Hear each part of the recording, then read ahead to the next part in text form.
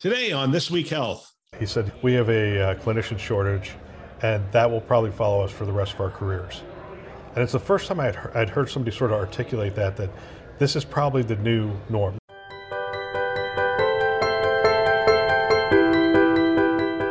Welcome to This Week Health Community. This is Town Hall, a show hosted by leaders on the front lines with interviews of people making things happen in healthcare with technology. My name is Bill Russell, the creator of This Week Health, a set of channels designed to amplify great thinking to propel healthcare forward. We want to thank our show sponsors, Olive, Rubric, Trellix, Medigate, and F5 in partnership with Sirius Healthcare for investing in our mission to develop the next generation of health leaders. Now, on to our show. All right, we're here with Dr. Joseph Evans with CMIO with Sentara Health. How you doing? I'm doing great. It's good to finally catch up with you. We caught up with each other. Actually, we met for the first time down in Naples.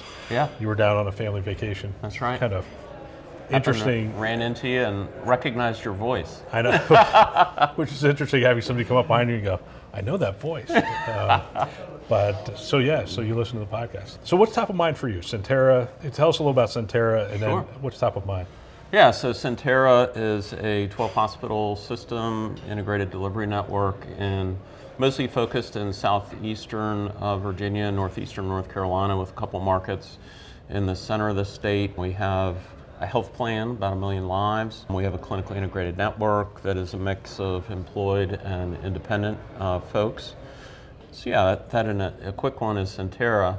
I think from a standpoint of what's top of mind, I think at the conference this morning we talked about, Tom Lee talked to us about engagement, resilience, and I think some of the CEOs that spoke talked about the importance of culture. And I think one of the things to get that is to really help our system perform better, because I think all the resilience we can build into people, if you keep putting them in the same system, it's doomed to fail. So I think some of our big initiatives this year have been around clinician experience, around a couple of small trials of help using AI machine learning to help with documentation, ambulatory, inpatient. On the ambulatory side, we're looking at a big in-basket project to try to get rid of a lot of notes and messages that come to our clinicians don't really need to come. So trying to work on reducing that burden. We're also relentlessly working on our decision support, especially the interruptive decision support, so there's not a lot of pop-ups that keep hitting us. It's interesting. So Gene Woods was up there, the CEO panel was up there, and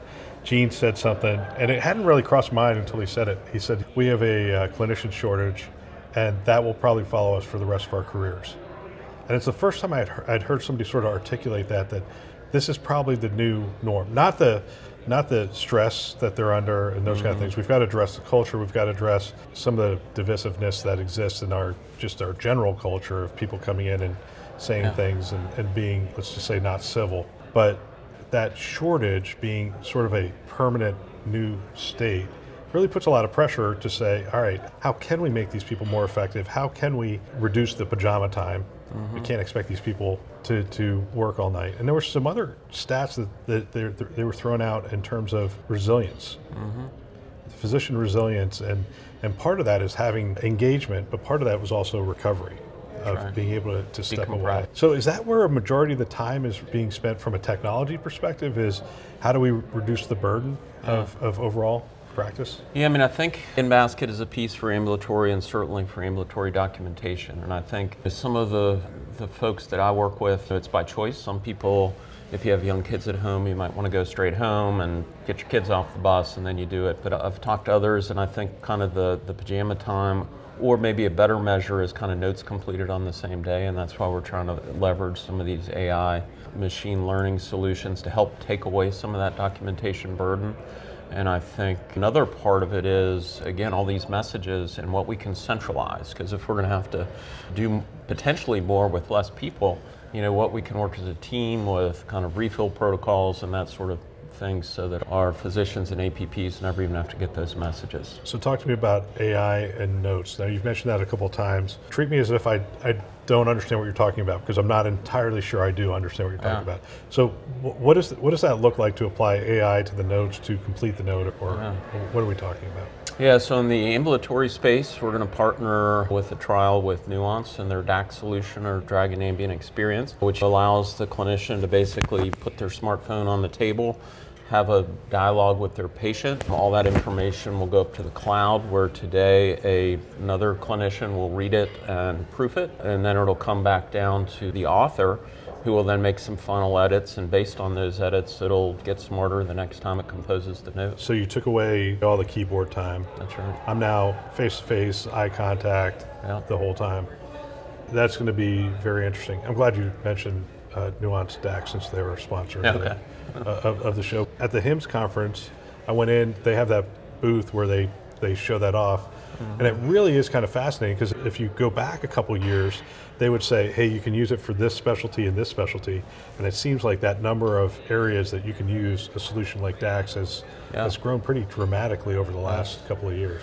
Yeah, I mean, I know we have it planned in all of our markets with an orthopedic surgeon, a cardiologist, so really a full breadth. I think the lion's share are our primary care, internal medicine, family medicine. But how do you grow adoption?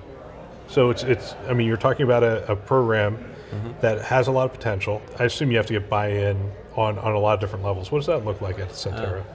Well, honestly, we've been a DMO customer of Nuance's for a long time, and I think there are still some people that are they would rather type. I think all of us can talk faster than we can type, but some people, you can really just show the benefit, have some early wins, and say, look, for this physician who had a lot of fines for not completing notes in a timely manner, look what we were able to do with that. And just think, even if you weren't a person that wasn't able to complete your notes, it'll buy you more time back with your family and out of the office.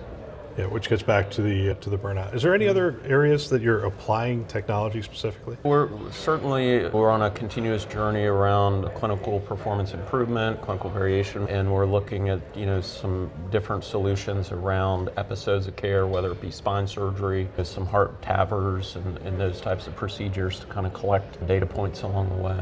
Yeah, it's interesting because there are so many point solutions. Are we having? Is that still a challenge, that we have so many of those point solutions and integrating them all into a cohesive unit? Between our health plan and the various service lines, we have a pretty good collection now. So we're really trying to kind of consolidate that, look at who really stands out, maybe try to come down with a handful of enterprise solutions. Any predictive models you guys are looking at or implementing? Yeah, our sepsis model is still a homegrown model from many, many years ago. We have Epic sepsis model running in the background that we're kind of collecting comparative data. We are going to use an operational model in our EDs to help with medication reconciliation. So it's a model that predicts an ED patient likely to be admitted. We use pharmacy techs in our EDs to help get a medication history, but they can't obviously see everybody in the ED. So this way we can kind of triage that precious resource. Fantastic.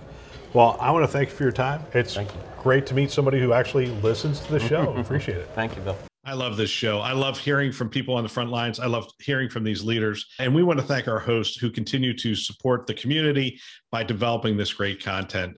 We also want to thank our show sponsors, Olive, Rubrik, Trellix, Medigate, and F5 in partnership with Sirius Healthcare for investing in our mission to develop the next generation of health leaders. If you want to support the show, let someone know about our shows. They all start with This Week Health, and you can find them wherever you listen to podcasts. Keynote, Town Hall, Newsroom, and Academy. Check them out today, and thanks for listening. That's all for now.